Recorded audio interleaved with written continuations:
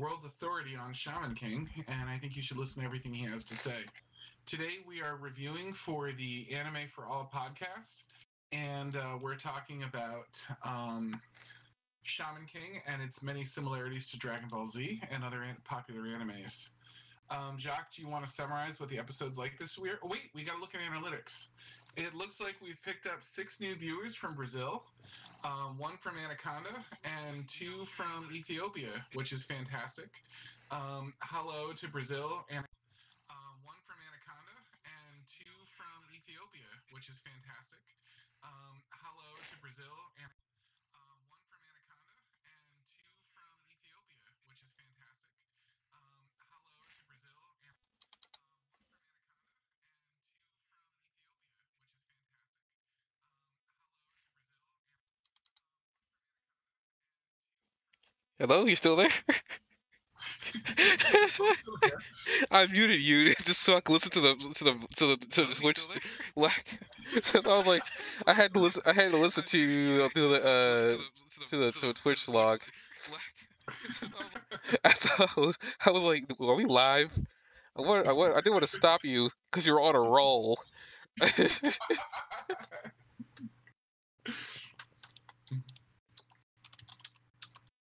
I guess on the topic of the analytics, I mean, well, first of all, I mean, you already did everything here. Yeah, I'm the Game 109 with Jock Spirit the Helmet. We're here for the next episode for the Anime for All podcast. We are reaching the end of the year. This has been a wild ride. I don't think season 3 for us will be starting anytime soon, which will be continue on this season 2 train because I think we were like 100 episodes in for season 1, so I think we'll keep that train till at least we're well aware of we're 100 episodes in before season 3 for us starts. But I guess before we continue, he brought up analytics, even though Ethiopia I don't think is something that it tracks, which would be funny if it did. We'll find out in a minute. Cause I don't even think is Africa even located on here.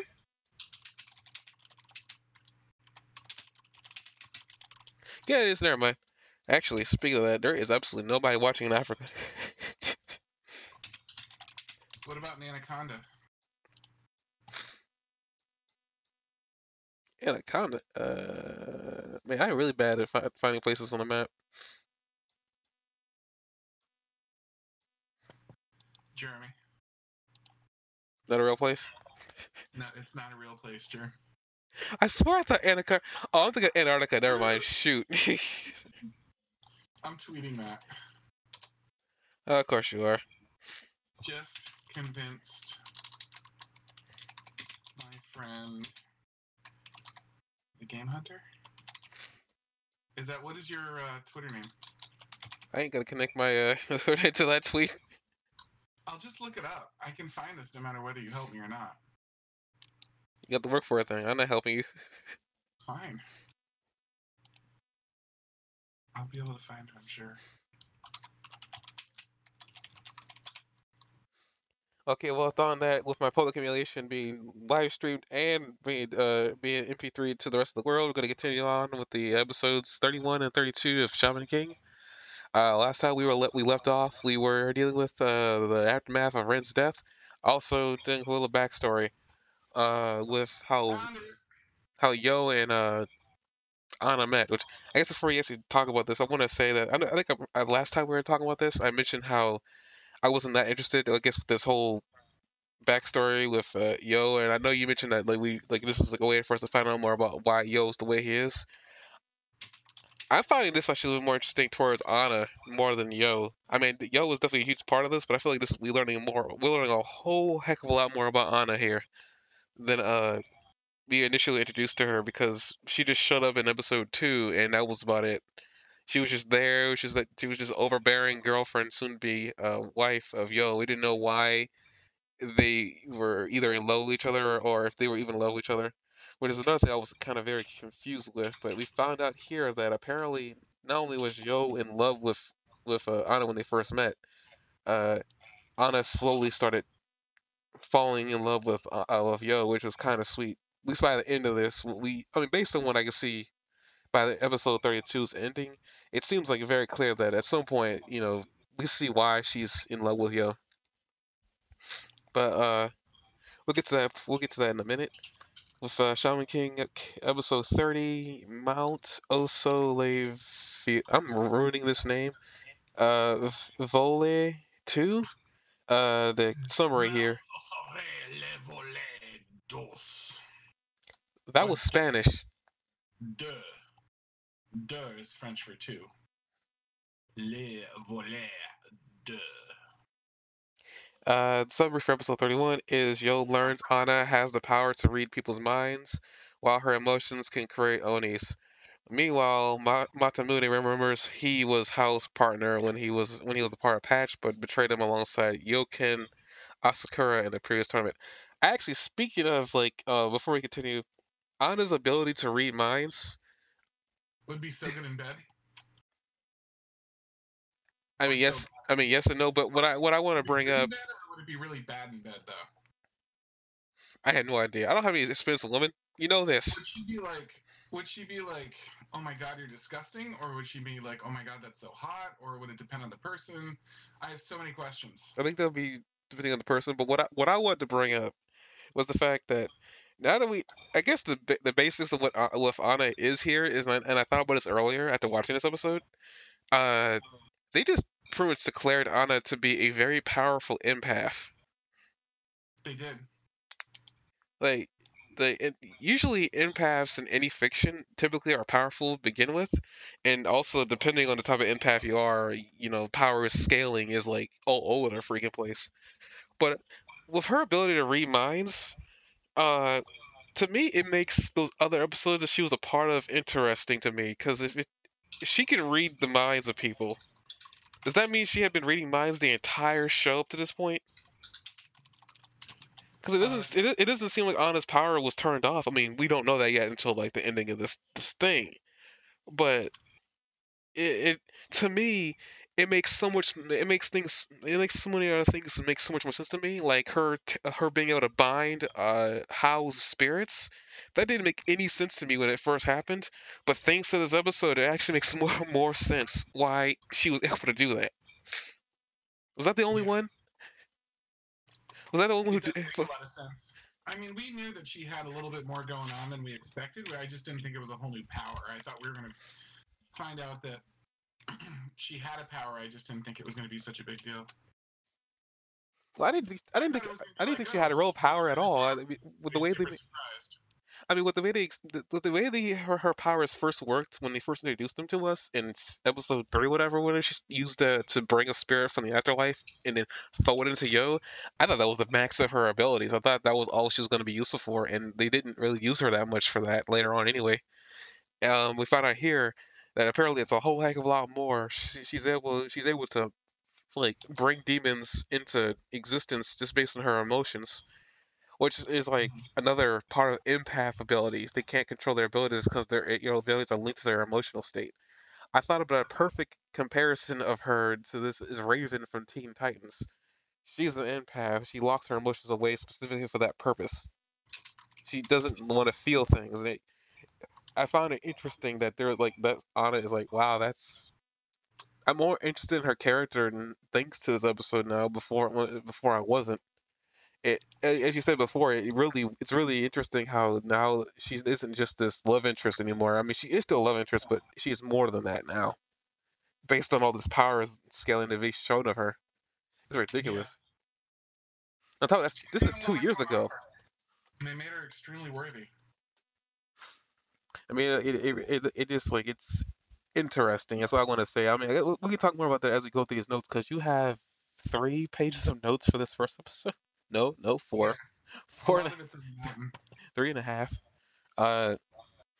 Let's see here on your notes. Here we have Mount Osori translates to Dread Mount. Oh, okay, so you got that. You got that translated. Thank you.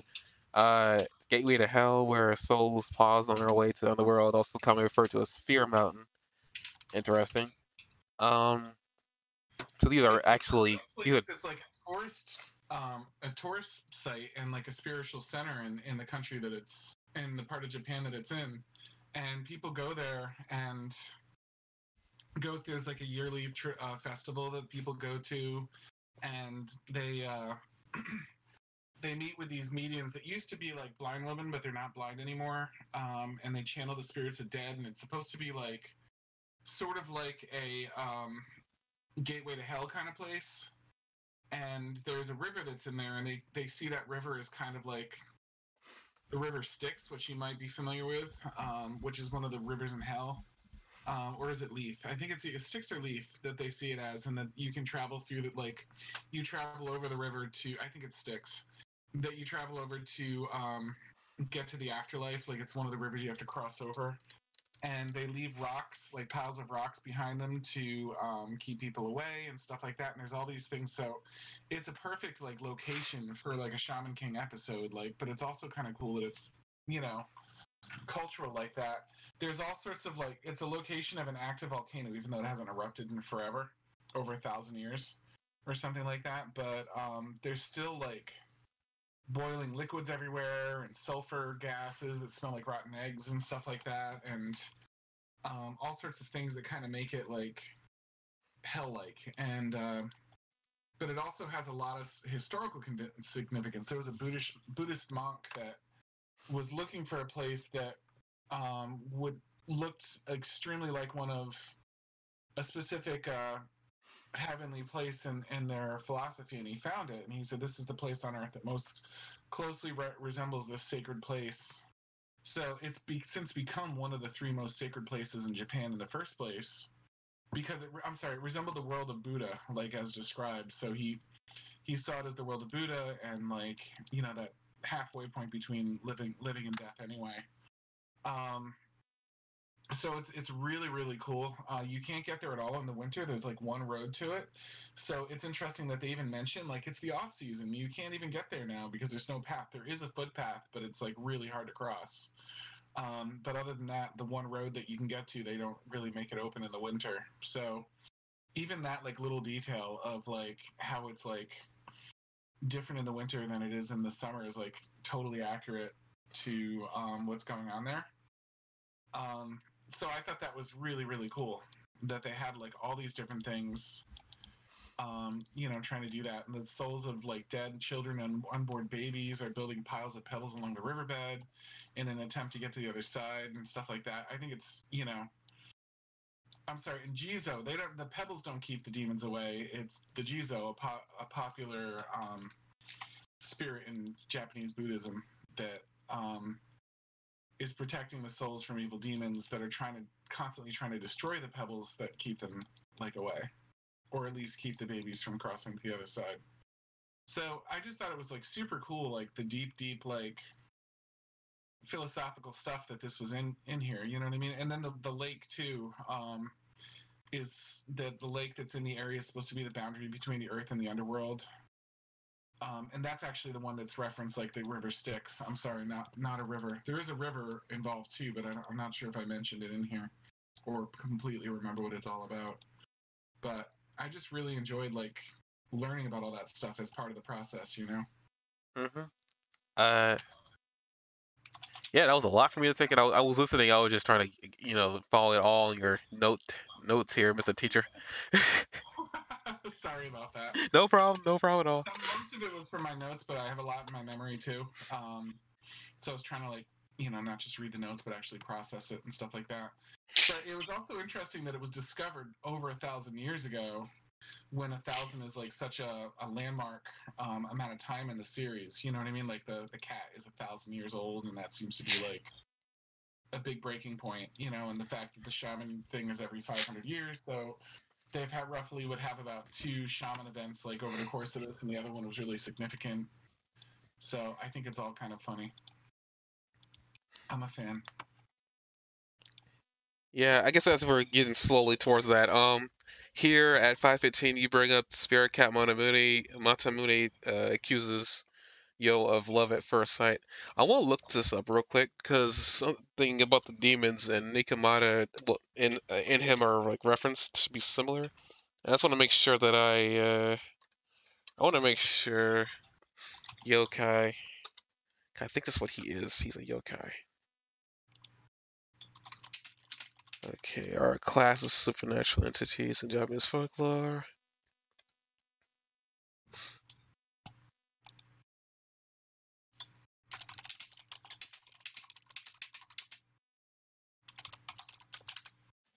Okay, so that's what I didn't quite understand. To be specific, Masamune, the cat with the two tails, he's a yokai. He's technically a demon, but not in the way that we think of demon. He's more of like he's just a supernatural entity that's just you know got his own. He's got his own like as you can see here, he's got his own way of thinking. He's got his own personality and everything like that. He's got his own like Well, he's a uh. cat. Well, I mean, besides that, he's got his own agency. He's able to do what he wants, which is clearly you can see here. Yeah. But he's not a demon in the sense of like what we I guess think of demons as. He's a demon, but it's not necessarily a demon. I guess is the best way to put it. Well, a two-tailed cat would be a Nekomata. Is Which that is what like you're? which is a yokai. Yeah. They're technically he's a supernatural. I guess the best way to put it, he's a supernatural entity that can be confused to be a demon depending on who's defining it. As He's they not. gain their natural supernatural powers, they grow in size, walk on their hind legs, and use human language. The older, experienced ones teach the younger ones to walk on the legs, and the picture in the page. Once they get their powers, some run away from their towns to hide in the mountains. They become large, human-eating monsters. Although these particular legends may actually be animals infected with rabies. That's kind of cool. They haunt their once owners with visitations from dead relatives, summon fireballs. Which is kind of Um, what he's doing here, kind of with like how being in Asakura a long time ago. yeah, But yeah, that's kind of what he is. Is that I at least want to have a good look at that. Uh, yeah, like Yo, like I guess as they're talking, then yeah, his episode kind of goes on. We start seeing connections between Yo, Anna with the demons. We also start learning a whole heck of a lot more about Anna here, which is cool. We found out that she's actually a recluse. Because at first nobody knows why. uh I mean Yo's grandmother knows she's really powerful and whatnot, and she wants him to save her. As we learn later on that her and Hao's powers are actually very similar, almost similar to the point where we learned that at some point the main reason why Hao went crazy is because he had resentment towards humanity, and it's essentially he wants to purge all of Earth of humans except for shamans because he doesn't think that humans are worthy of being on the planet. it's Uh, funny too because that fits so perfectly in with Yo's belief that all shamans are good. Because it's always been all shamans are good except for that guy. You know what I mean? But here we see that even that shaman started out good and is kind of like spiritually sick. It's not his natural form to be evil. A very empathetic like view on that, I thought. I guess I'm just trying to figure this more. I mean, I don't think there's more to Hal than we already know right now, but I'm just hoping maybe there's more. But based on his interaction with Masamune and what he gave Masamune later on. But also as Yo was talking with Masamune, he's also bringing the fact that Anna told him to die and how mean that was. And apparently he was gonna go tell her off, but his grandmother told him to stop because it wasn't gonna do him any good because Anna doesn't listen to anybody, which is also kind of funny. Considering how Anna acts now versus how she acted back then. Which, by the way, this is all in 2 years. By the way, I think they're 12 right now in the current timeline. This is when they're 10 years old. So a lot of this happens in 2 years. Like this is a long time, but uh, you also bring up that Chingpo and Chinka mean penis. That is something I was already aware of, and I really wish you didn't have to type that in your notes. You didn't have to read it out loud. You didn't have to read it. I just put it in there for my notes. Notes do not mean oration.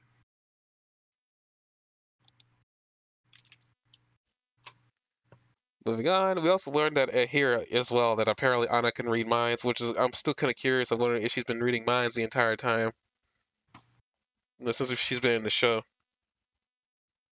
Mm-hmm. I guess she could have been, or maybe she just stopped. I had no idea. That's something. That's a power that I'm still kind of confused about. It's Like, possible that she learned to control it, so that it wasn't like so it doesn't run wild the way it does. That would explain how she kind of quote unquote got better.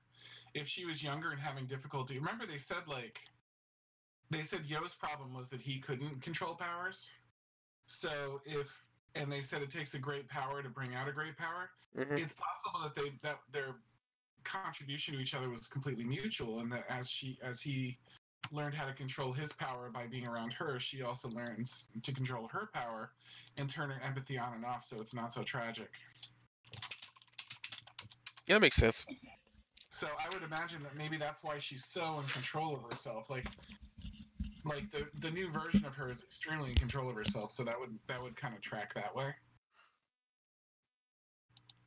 Yeah, that makes sense. Also, I guess another thing too is that it's revealed that Anna's aura is what brings in the demons, which is I guess is kind of interesting that she's a giant light, like a lighthouse for demons coming towards them. And It's not exactly like that though. What it is she gets like she starts reflecting the feelings of the people around her, and that negativity that she picks up from the people around her is what creates the aura problem.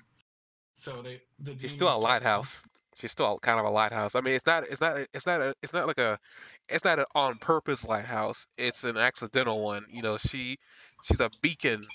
She doesn't want to be, which is clearly she said here. She doesn't even. The main reason why she was trying to push Yo away is because she didn't want Yo to be getting hurt. So clearly she's had problems before, and it's probably why she's an orphan. You know, Yeah. her parents probably died because of this. Um, though I think he said her parents abandoned her, so I don't know whether there's a translation error or whatever. But like her ability draws demons in. It's not on purpose. We see this several times. Even the first incidents of the demon attacking Yo, Anna actually passes Yo first before the demon even pops up, which is something I didn't even think of the sequence of events. So it's kind of interesting, and in a really way, you know, Anna is well aware of what she's doing, but she can't control it. But she does have a random instance of control when a demons that she brought to the. Then again, I think it's more of a demon she created, but you know, the demon she quote unquote created was going to attack Yo, and her panic to save Yo ends up killing it, like demanifesting the demon altogether before he can attack Yo. Though it does cause a lot of damage Are we in the sure that process. Anna did that? Huh? Are we sure that Anna did that? Anna says that she did it. She doesn't know how she did it. There's nobody else there that could have done it. I don't think even Manamune got there before he She's never disappeared. done that before, so it's very possible then that Yo is the catalyst there, right? Yeah, I mean, she said that all she thought about was trying to help Yo, and that's when it happened. Though here at the later second episode, she can't turn the demon off. But we'll get to that in a minute. Yeah, that Um, demon's much more powerful though. but yeah, she kind of manifested it though to be more powerful because she mentions that she doesn't like being around a lot of people anyway. But we'll What get I'm to that in a saying minute. is, like, it's one thing to take a little tiny demon and control it. It's another thing to take like the most powerful demon you've ever seen and control it. The second time you've tried to use your power, I could see how the challenge would be a little bit different for the most powerful demon you'd ever seen versus just some dude that crawled out of the pond. Well, that demon made it seem like he was created by her, but we'll get to that in a minute. Well, in a few minutes actually. I guess here, like, I guess there's actually a really weird symbolism going on with paper cranes, and you have it here. Here, no, it's the Orizuru folded Suru crane. Ori folded Suru means crane. Our paper crane is a design that is considered to be the most classic. Yeah, it's origami.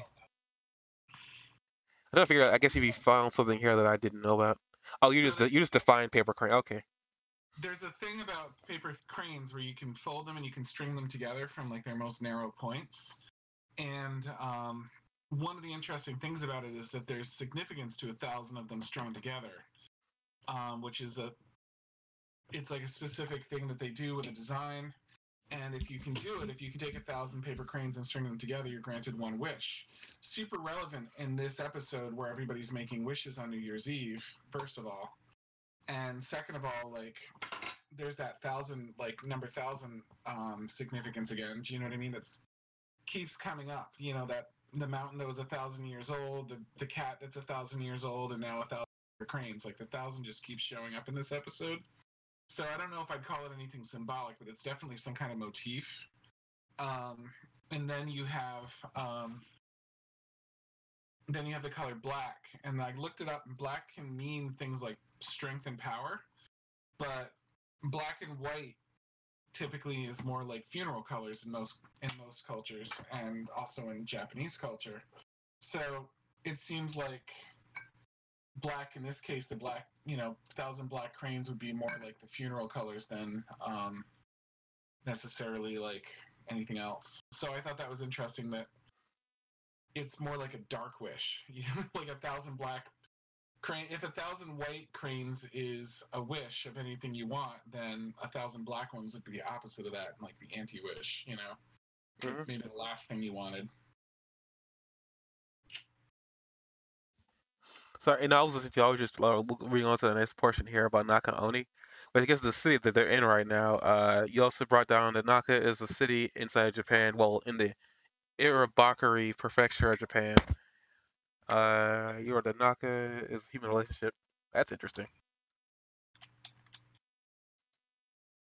Actually, that's kind of interesting. Actually, now considering that, I guess that's what's kind of what's happening here is that they're trying to get Anna to have a relationship with Yo to save her. Is what the words they keep on saying is that they're trying to save her from like what happened to How. Right. Which is I mean, I guess also want to bring this up too.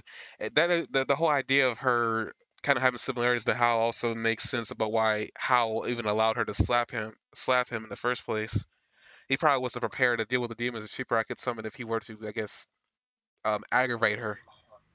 Or it's just how's I'm sorry, Yo's tendency to um sort of absorb negativity. Like negativity just falls right off him. So she slaps him, and No, I'm he's talking like, about How. "Oh, Yo, How. I don't know how."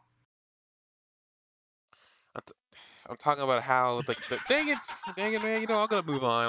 I'm gonna move on here. I don't think there's anything here. I mean, you bring up Oni as a kind of demon, well, kind of yokai. Your name is in the way of this sentence, but kind of a yokai, which we know that which is a Nikomata, which is what Masamune is. Mm-hmm. Demons, orcs, ogres, anything within like folklore, Japanese folklore, or even just like fairy tales in general. Typically, anything in Mm-hmm. those things is what is a yokai. They're not really It's got a demons. horn coming out of its head. It can be red, black, blue, yellow, or white. One thing I thought it was interesting was that they're known for cannibalism, and the first thing this thing does when it can is like eat a bunch of spirits. Kind of, I know he absorbs them, but like you see him like lick one off his lips and stuff like that. It's very like eating. So I thought that was kind of interesting. They become tamer in modern culture, and even like sort of like gargoyles that like they mount statues of them on buildings to scare away other spirits and things like that.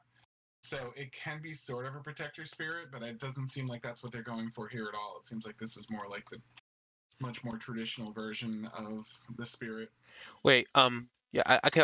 I just noticed I was going through your notes as you were, I guess, like coming, I guess, doing a big overview, a summary, what you had down here. Yeah. There's an anime called Peach Boy, but you in here have it's a well-known fairy tale called Momotaro, which is translated to Peach Boy. I didn't know this. Oh yeah. No, I didn't. Like, I guess, is there anything you could think of within anything you found in your research about that show that could have been applied here? Unfortunately, I didn't know that that was so significant, so I just kind of like just kept it in there as Okay, no, that's no problem. I don't think it's any real significance. I mean, if you couldn't find anything, or if it didn't, you didn't something you didn't think was important. I just kind of remembered this because I wasn't aware. I don't the things anything I've seen of that show, it didn't appear to me to be fairy tale inspired, but I could be going completely 100% wrong. I didn't know Peach Boy was a fairy tale at all, and I didn't know it was popular. hmm I didn't know. I've never heard of it before, but it's really cool to hear that. Oh wow, I looked up Momotaro, and it's a popular hero in Japanese folklore for sure. Yeah, literally translated to Peach Boy. Uh, his name translates to Peach Taro, a common Japanese masculine name, and is often translated as Peach Boy. Momotaro is a title character of various books, films, and other works that portray the tale of this hero. So the anime I'm talking about might just be borrowing the name. It might not mean anything. There is a popular notion that Momotaro is a local hero of Okayama Prefecture, but this claim was invented in the modern era and is not accepted as consensus in scholarly circles. Oh wow, it looks like well, I mean the idea of Peach. Well, he was born from a giant peach. Like James? Dang it, John. Is his father a peach? Momotaro was born from a giant peach, which was found floating down a river by an old childless woman who was washing clothes there. The woman, and this is a translated, I guess, story, summarized story. The woman and her husband discovered the child when they tried to open the peach to eat it. The child explained that he has been bestowed by the gods to be their son. This is But very like the his father Christianity Jesus thing. But what? is his father, or is his father not the son of a peach? No, as far as I can Okay, so tell. he's not a son of a peach. Okay. The couple named him Momotaro, Momo meaning peach, Taro meaning eldest son. So they named him the oldest peach. That's funny. When he was 5 years old, he was I he. mean, we have things that don't seem odd to us that might seem odd to somebody else, like naming people month names or calling them Amber. No, You I know, get that. I mean, I'm not really making fun of him, more just like pointing out what that literally means. People can run with that, whatever they want. Uh, when he was 5 years old, he was able to cut a big tree with just an old knife. Yeah, this is definitely a fairy tale. When he matured into adolescence, Momotaro left his parents to fight a band of Oni, demons or ogres, who marauded over their land by seeking them out in a distant island where they dwelled, a place called Onigashima or Demon Island. En route, Momotaro met and befriended Talking Dog, Monkey, Pheasant, who agreed to help him with his quest in exchange for a portion of his rations. Dumplings. At the island, they bring out dumplings in this episode too, which is funny. Actually, they mhm. bring out dumplings at the festival where I there's a feel lot of like this people episode actually. isn't doing anything by mistake. I feel like it's really one of the more intricately built episodes I've come across of this. At the island, Momotaro and his animal friends penetrated the demon's fort and beat the band of demons into surrendering. Momotaro and his new friends returned home with the demons' plundered treasure and demon chief as a captive. Oh wow. Let's see. This standard type of Momotaro was defined and popularized due to them being printed in school textbooks during the Meiji era. Huh. So they literally call, I guess, stories of this type. They call them Momotaros. That's super cool. See Huh. what I mean? This is like the richest anime that you would never fully realize. Wait, there's another story. It's another story. I guess does not Momotaro was not born from Peach. It's apparently about like an elderly couple who aided Peach and regained their youth. It's a subtype, and apparently it's called rejuvenation type. Kashin Gata, I guess is how you pronounce it. Kaishun. Um, well, the other subtypes are termed birth from fruits. So the Momotaro that I just read, that one's a Kaisei Gata. But the other one, but I guess being returning to your youth, is Kaishun Gata. I know I'm butchering all that, and I apologize, Japanese people who are watching this. I apologize. Uh, yeah, I didn't notice. Okay, this is interesting. I need to look at that Momotaro anime to see if there's any connection. Um, but let's see here. Where was I in your notes? Yeah, I guess this would be all that we see about the Oni that popped up. Well, the first Oni that he ran into when his first interaction with Anna out in the daylight. Anna, Yo is accused of destroying the storefront, which is kind of funny. As a demon, but it was a demon doing it, but the storefront owner couldn't see him, but knew it was an evil spirit. In one line, Yo won, sort of. I know Right, what like you it's mean. unclear on why the demon disappeared, but at least it wasn't there and Yo was alive. And we move on to Matsusume or Masamune. Regrets a day 500 years ago. We found out that Matsumune's original master was in fact Hasakura. Asakura, sorry. Um, That's interesting, and also it makes that one scene I mentioned last week about there was a visual image of a guy holding a giant sword, and you can see Masamune in the distance, like in a big like one of those mural like images where he's just this big image over in the distance over a mountain. So like That that happened to me too. I looked this up, and I didn't click on any wiki things or anything like that. But from the Google search, I accidentally excuse me, saw something that didn't seem to be much of a spoiler, but it looks like this whole thing, this whole story of the day 500 years ago was like part of a prequel to the series. It sounds like it's something that I didn't want to look any deeper because I didn't want to find anything I shouldn't know. But that didn't seem like a spoiler, knowing that they actually developed that whole thing into a prequel story. I know the creator of the series did something more, and I think he's actively still doing stuff for the manga for Shaman King. I don't think he's doing anything. From what I know, the new stuff he's working on right now is supposed to be about I don't think this is much of a spoiler because we know they get married, but Anna and Yo's kid. Like in the future, they actually have a kid. I think they're doing something. I don't know what's going on there. I just know they actually have a kid. Yeah. So like he's doing something. I guess he's still interested in doing Shaman King, and who knows? Maybe I don't think they're going. I think this is going to be the only Shaman King thing we get. Um, but like maybe some OVAs show up, dealing with some of the backstory of whatever happened 500 years ago, or 1,000 years ago actually, with with Masamune and how. Well, also we found out too the main reason why Masamune is no longer around is clearly he uses up all the Furyoku he has to defeat the demon that they end up fighting.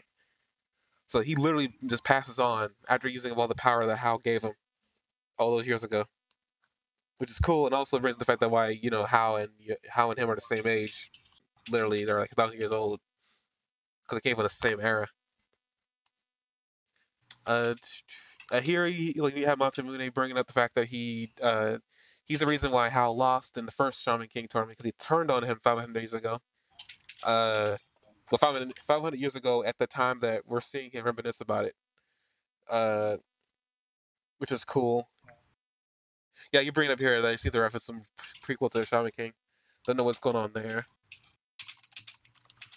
An interesting Easter egg. A moment ago in the series, they mentioned me versus a piece of work, which I happen to know is a Hamlet reference. What a piece of work is a man. It's part of the to be or not to be speech. And it's just interesting that they specifically said piece of work because that wouldn't translate very well. Do you know what I mean? I was like, what caught me about it is like, I was like, interesting they said piece of work because I was like, I wonder what Japanese phrase would tie in one to one with a Shakespeare quote. And what I think really was going on there is that it was a Shakespeare quote that they were quoting. And then it was interesting to me that they had that scene. And then you have at the opening of Hamlet, which is the quote that's from, you have this really interesting scene where the guards are walking along and they're really freaking out about the possibility of ghosts in the area. And they're being really, really spooked by ghosts. And then in this, you have two guards, which was the exact number, doing pretty much the same thing the guards were doing in the first place, acting spooked about ghosts. And it's like it was almost like a lot of it was very not unlike a recreation of that scene. And it's not like a big reference there, but it's such a close parallel that I couldn't miss it. I'm glad you got something from that because I remember there was a phrase that I know the cat says, but I know I feel like I've seen that phrase somewhere before, but He because just said it in there. He said something about someone being a piece of work, and I was like, I didn't wasn't worth me going back for the exact second, but I was like, that's interesting because like how did they translate it over to that? And then I saw that, and I was like, that's really interesting that like now this is happening. And they also mentioned the cold at some point, how cold it is. And that's one of the first lines of Hamlet as well, where he says it's bitter cold. And they had a mention of cold in that scene too. And I was like, that's super interesting. Like they were talking about the cold and ghosts, and those are the exact two topics two guards were talking about in the opening scene of Hamlet, Francisco and Bernardo.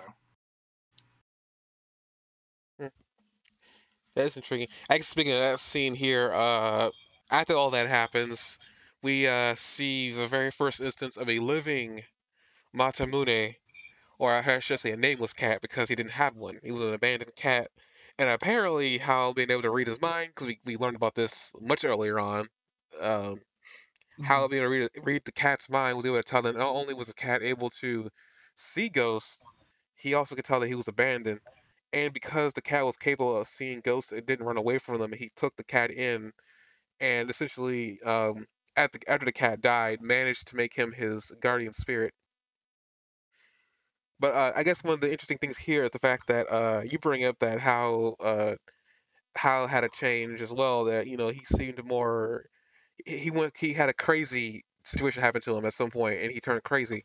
Here he seems the most sane and most stable we've actually seen him from this entire series. Uh, Yeah. and he takes in a cat that he doesn't know. This thing could have rabies. I think even one of the guards bring it up that he could be diseased. He assumes that it's diseased. I think one of the guards bring up that he might be diseased. I know he says that the cat has a plague, which actually, funnily enough, there's been a plague happening during the time when Hal was around, so that's even more interesting. There's been a lot of death happening around him. Hmm. Uh, I don't know if the plague has anything to do with him, but it's interesting that we see in the time era that he was originally from, there was a plague happening, and they keep bringing that up too. There was a plague happening. Uh, But he brings in the cat, and we also see that a little bit of like what like life was with Hal. He takes a liking to his cat so much that he brings him to his house. We also see that I think you bring up earlier on about guardian deities guarding demons from crossing over. We see a guardian spirit that Hal made apparently because he's that powerful. Uh, guarding guarding special spots in over throughout Tokyo or Japan, and he brings the fact that there was like they're there specifically for whenever there are huge gatherings of people and prevent demons and whatnot from or bad spirits from affecting the affecting people, innocent people and whatnot. So it's interesting that there's talks of guardian spirit in Japanese folklore, and there's one here that we get a chance to see, and the cat can see it, which is interesting too. That I guess another thing too about for some people who probably don't know, it's been stated that animals are more sensitive to the spiritual than we are at Hmm. times. So sometimes they can see things that we don't. Typically, when your dog is barking at something you can't see, that doesn't mean that nothing's there. It's probably seeing something that or sensing something you can't. Um, which is a scary thought nonetheless. But you never know. It's interesting that this cat here, how can see that it can see dead people. They don't even know they're dead. Dang it. Let's see here. Reishi, see here. I think you probably can explain this a bit more. Because you bring up a lot of Taoist stuff. Oh, shoot, there is a lot here. Uh,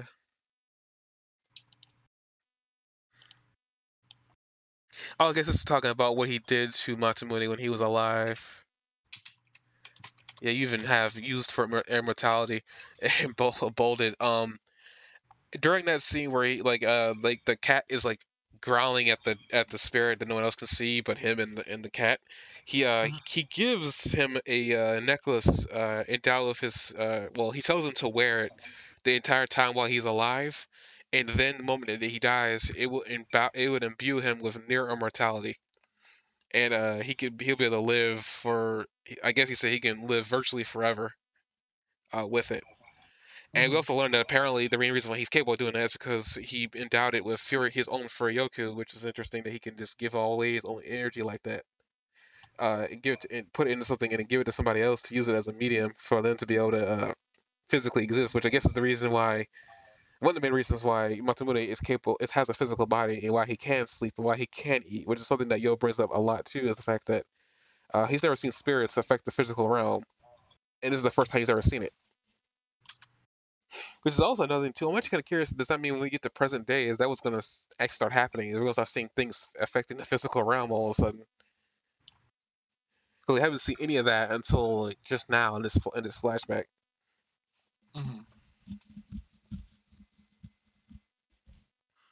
It would be Uh, pretty cool. I feel like what's probably going to happen because they bring it up here, and that's what's Hal's abilities.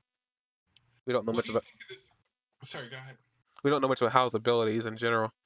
Uh, So it looks like drug use is what brought his downfall.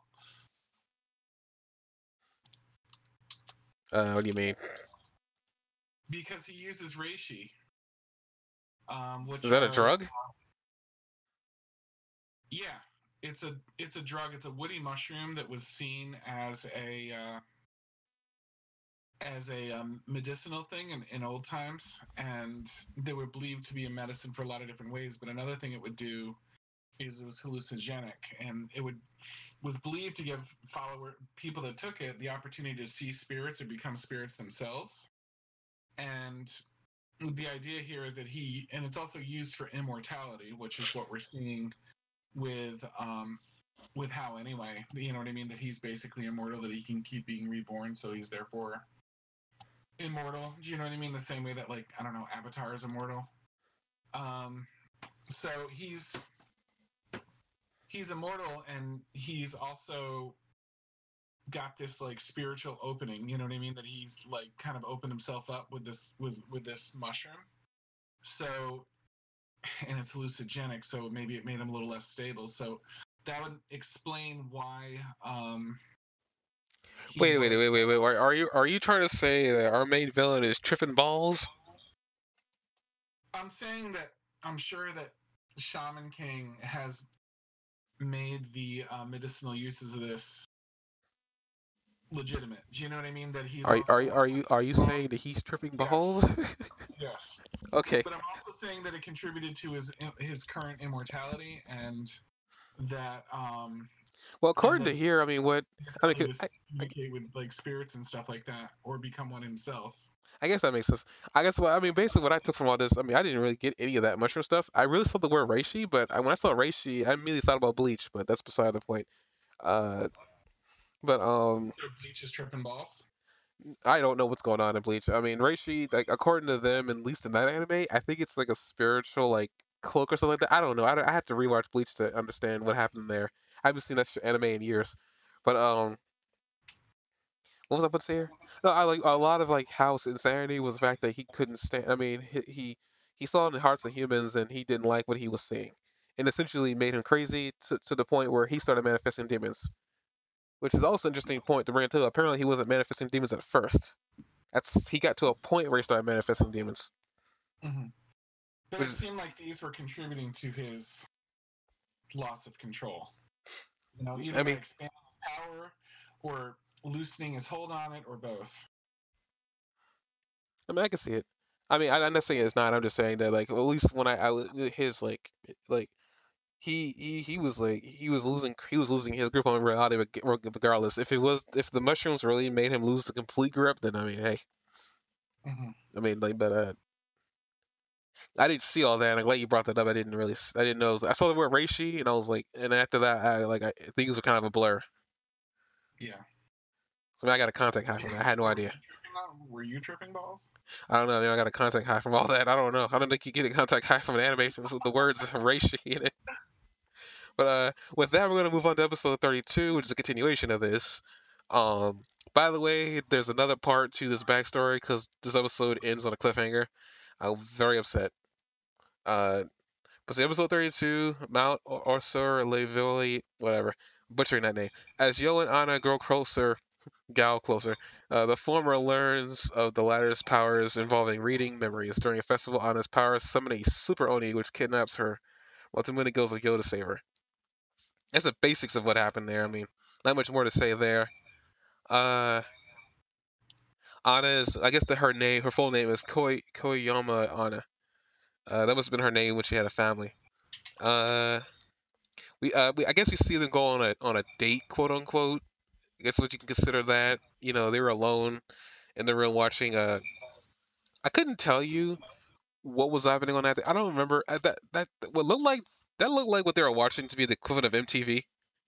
Back when MTV was actually making music videos and whatnot. And they both have their own like favorite musician. But I want to bring attention to Aiwa Ringo. Uh, I guess I want to say before I go into IY Ringo, was there any like I guess like pop culture reference that could be attributed to Bob, the guy with the black guy with the afro and the unicorn?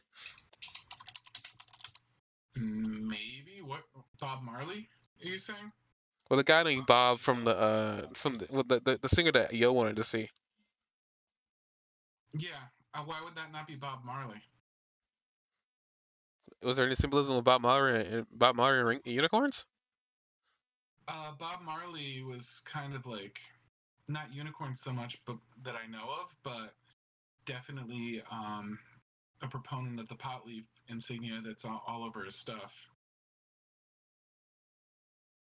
If you look, you can't look up Bob Marley without a pot leaf like showing up somewhere in search. I wanna prove you wrong real quick.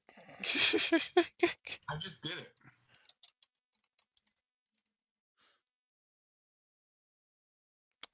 Bob Marley. I don't see any pot leaves. Just trust me. If you scroll down a little bit and I image I, search a little I bit, am I am well, I mean the image not at the image search, but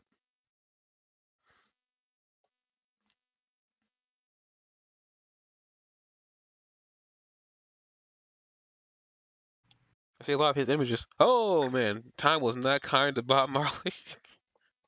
perhaps not. Perhaps not.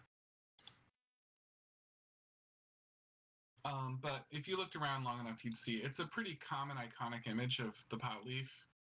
Try Bob Marley logo. That might be better for you. I don't want to see the images that pop up when I say Bob Marley logo. No, if you do Bob Marley logo, you'll see at least one pot leaf. That and the peace sign are really common for him. So anyway, Bob Marley's pretty well connected to it. Dude's got a pot leaf on all his clothes. That explains the pot leaf. It's not just literally pot leaf, it's a Bob Marley logo. You know. Dude, who the heck is Ringo a reference to? Ringo Starr. Who? Wait. Ringo Starr is the only Ringo in music, and that's one of the Beatles. But that woman is a like a goth, like I mean not goth, like she has like some death metal in her, I think. Not death metal, I'm just saying words now, but Hang on. What about Yoko Ono? Look up Yoko Ono. And tell me what you think about that. That's Ringo's wife.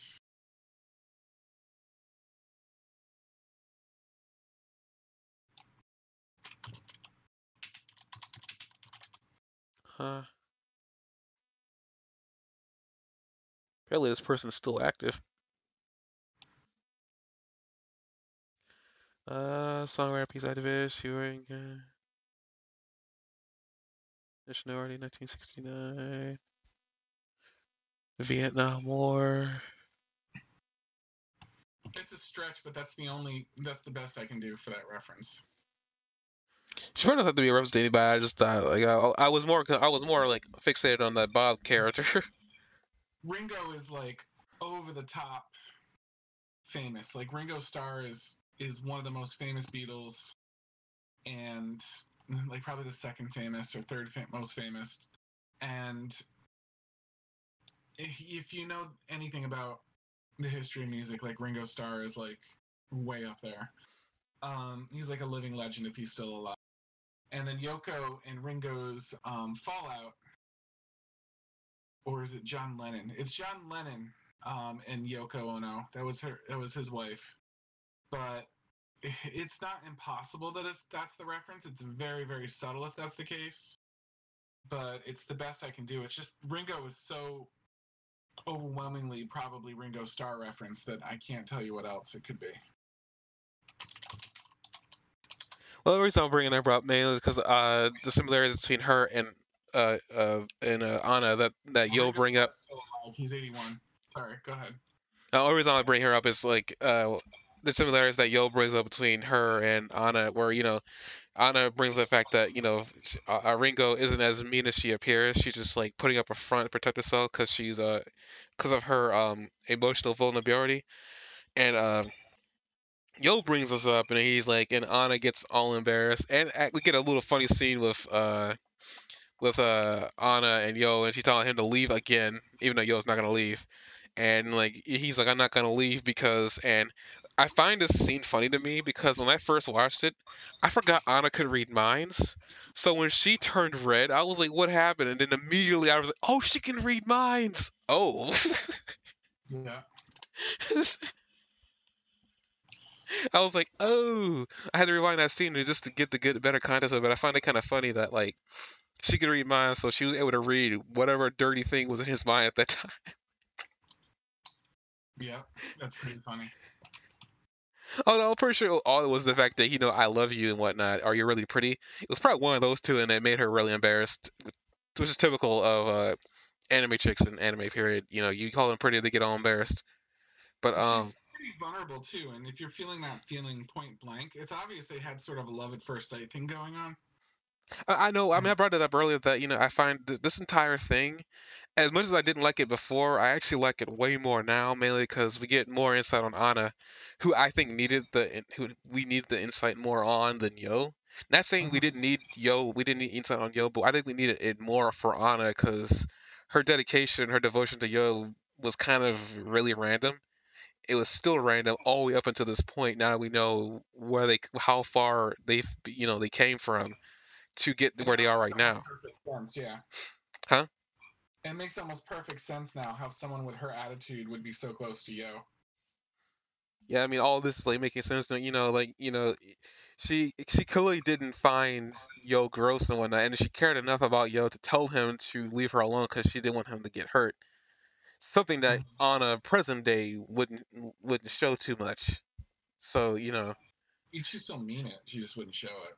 I'm not saying I mean she just wouldn't show it. I'm just saying that it is like she wouldn't be emotionally vulnerable. Though later on in the series we've seen her be emotionally vulnerable to a point. Not all the way, but we've seen a lot. We've seen her be more vulnerable as of late, present day. But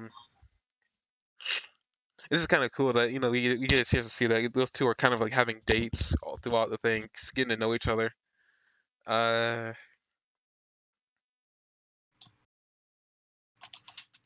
Looking at this like little line here. Well, I guess before that, Yo's trying to help Anna cope with her abilities and whatnot, and because she doesn't like being around people because of what it does, to her mind and whatnot. And Yo makes a promise to her to fix it. And then we get to the crux of why she really wants Yo to be Shaman King. It's actually kind of sweet and almost kind of selfish because both of them have kind of a selfish motivation to be Shaman King. Mm-hmm. Um, but Yo isn't really trying to be a hero, so it's just like one of those situations where it's like it's sweet, but also kind of selfish because he wants an easy life, but she wants to be rid of her powers, or at least have them in check. Uh, So it's kind of funny in a really weird way. It's like they both have a very selfish interest vested in this, but it's noble in a really weird way.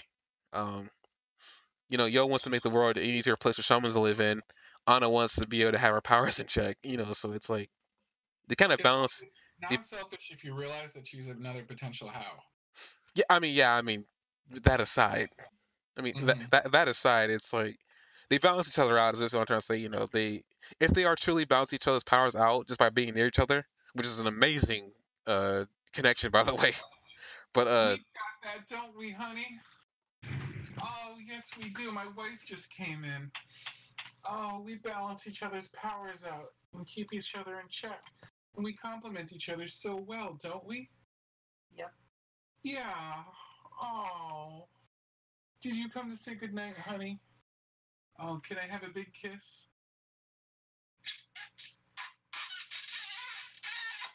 well, that's Jock and his wife. Everyone, say hello and goodbye to Mrs. Spear Magic Helmet if she can hear. Bye. Oh, she can hear me.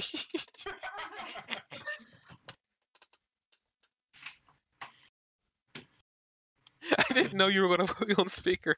Dang it, Jock. You've been on speaker the whole time. Oh, I have been. Dang it. Every single podcast, yeah. Bye. She's gone. Dang it. I'm the worst. Yes, you are. But I don't mean that. Jeez. Um, You think I'm the worst? moving on here, just trying to get a quick look through your notes. Also using my own memory from the episode too, just to make sure I can bounce anything out here. But yeah, Yo invites Anna to the temple to the temple so she can make a wish for New Year's, which is a motif that's been brought up a lot. That's New Year's Day, New Year's Eve. Sorry, New Year's Eve day. Yo takes her to the thing. He takes her to the temple or asks her to go to the temple with him. She's very against it at first, and then she goes with him. Another instance of Yo's ability to make people feel calm, even Anna. And he promises to her that he either like he'll either they either wish away her that wish for her to get control of her powers, or he'll become Shaman King to help her put it in check or to fix it, is what he says. And again, this is like one of those situations where it shows like the relationship and how like I guess how comfortable they are around each other. Uh, Mhm. it makes those first episodes make more sense now, even though I'm still kind of confused about why he's so afraid of her during training, which I'm hoping maybe has something to do with her abilities to draw demons in. I'm guessing it's the only Mhm. other thing I can make. It's the only other thing that can make sense to me. So it must be her demon drawing powers in. So who knows? The grandmother is concerned, that her being near a lot of people and self his wishes is gonna, just really stir up her powers, which she wasn't wrong. But Matsumune says that he'll go out there to stop any demons that go out there that pop up. But this is only learned that Matsumune is Furioku is actually starting to drain. And this fight's going to be his last apparently. Which But is it's a nice full circle thing for him that he like lost How, and now he's gonna stop another How from happening. I mean, yeah, So he's it's, I mean it's a nice he's character arc completion if that's what ends up happening, which it looks like it's going to. I have the tremendous feeling that he's gonna disappear, and that's why we don't see him. Because even with him being a wandering spirit, you think he would show up at least once in one of these episodes, so it makes sense why he doesn't exist anymore, or at least Yeah. why he passed on. Uh, let's see here. Oh, you keep bringing up the 108, 108 earthly desires, 108 defilements and pure thoughts. Yeah, this is like what's all happening at the at the temple. I mean, everybody's gonna be wishing for whatever they want, selfish or not. Uh, they get attacked by demons, and Yo is running around, and he tells Anna to run. Anna is, of course, not going to run because she's apparently lost all movement in her legs, or all feeling in her legs. Um, you bring up the fact that Naka Oni actually is absorbing and cannibalizing all the smaller demons and grows larger. And this is the first time we see this, and we also see him transform or at least level up. And he turns into a red Oni, who we also learn through his fight with Matsumune is sentient. He's intelligent, which is also dangerous because apparently the other ones that were being the other demons that showing up weren't capable of intelligent thought, but this one is. And essentially, I guess to quickly sum this up, he ends up losing his arm in the fight with Masamune as he uses I guess a huge portion of his power to cut his arm off. He takes the arm off and starts running, captures Anna, gets her to summon at least a couple of demons, and they weren't enough. So he ends up taking her and running to the land where like souls pass through to go into the afterlife. Right. And essentially, as he's running, the episode cuts off. The demon is approximately 2 minutes old. Declares it always follows through with threats. It's true. Because I always follow through with my threats and be like, what, from like a couple minutes ago? That's when you were born. He's not wrong. You're not wrong. Because I didn't even think about that. Mhm. I thought it was pretty silly. I guess before the episode ends, like Yo ends up like running after Anna. He gets captured, and we see this repetition actually pop up before because in present day he brings us up that he does feel sorrow and regret. He said he feels sorry. He's trying to save Anna because he brought her out here when she didn't want to be a part of the festival. Like, she knew what was going to happen, and he was feeling sorry for himself, and he was feeling sorry that he brought her out here. we see him do this at some point in the future. I forgot when it happens, but he feels upset or whatever. Oh no, when Manta gets opened up by Dr. Faust. He feels bad for Manta there.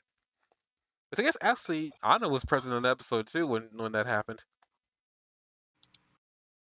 There's a lot of episodes where Anna was present, and I was wondering what she was doing there. But I guess these episodes have done a good job of like really fleshing out Anna and his relationship, because sometimes it felt one-sided. Mm-hmm. I'm not gonna lie. So I can't wait to see Yo's spirit bomb at the end of this. why, Jock? Why? Because he meets the old man. The old man's like, "I owe you one," and I feel like maybe what he's going to do is be able to gather a lot of positive energy that he can then deploy at his demonic enemy in a way that they're humbled by the collective positive energy and spirit of the people in general. Oh wait, this is Shaman King. They don't deal with spirits. What? Oh, they do deal with spirits. It would actually be perfect.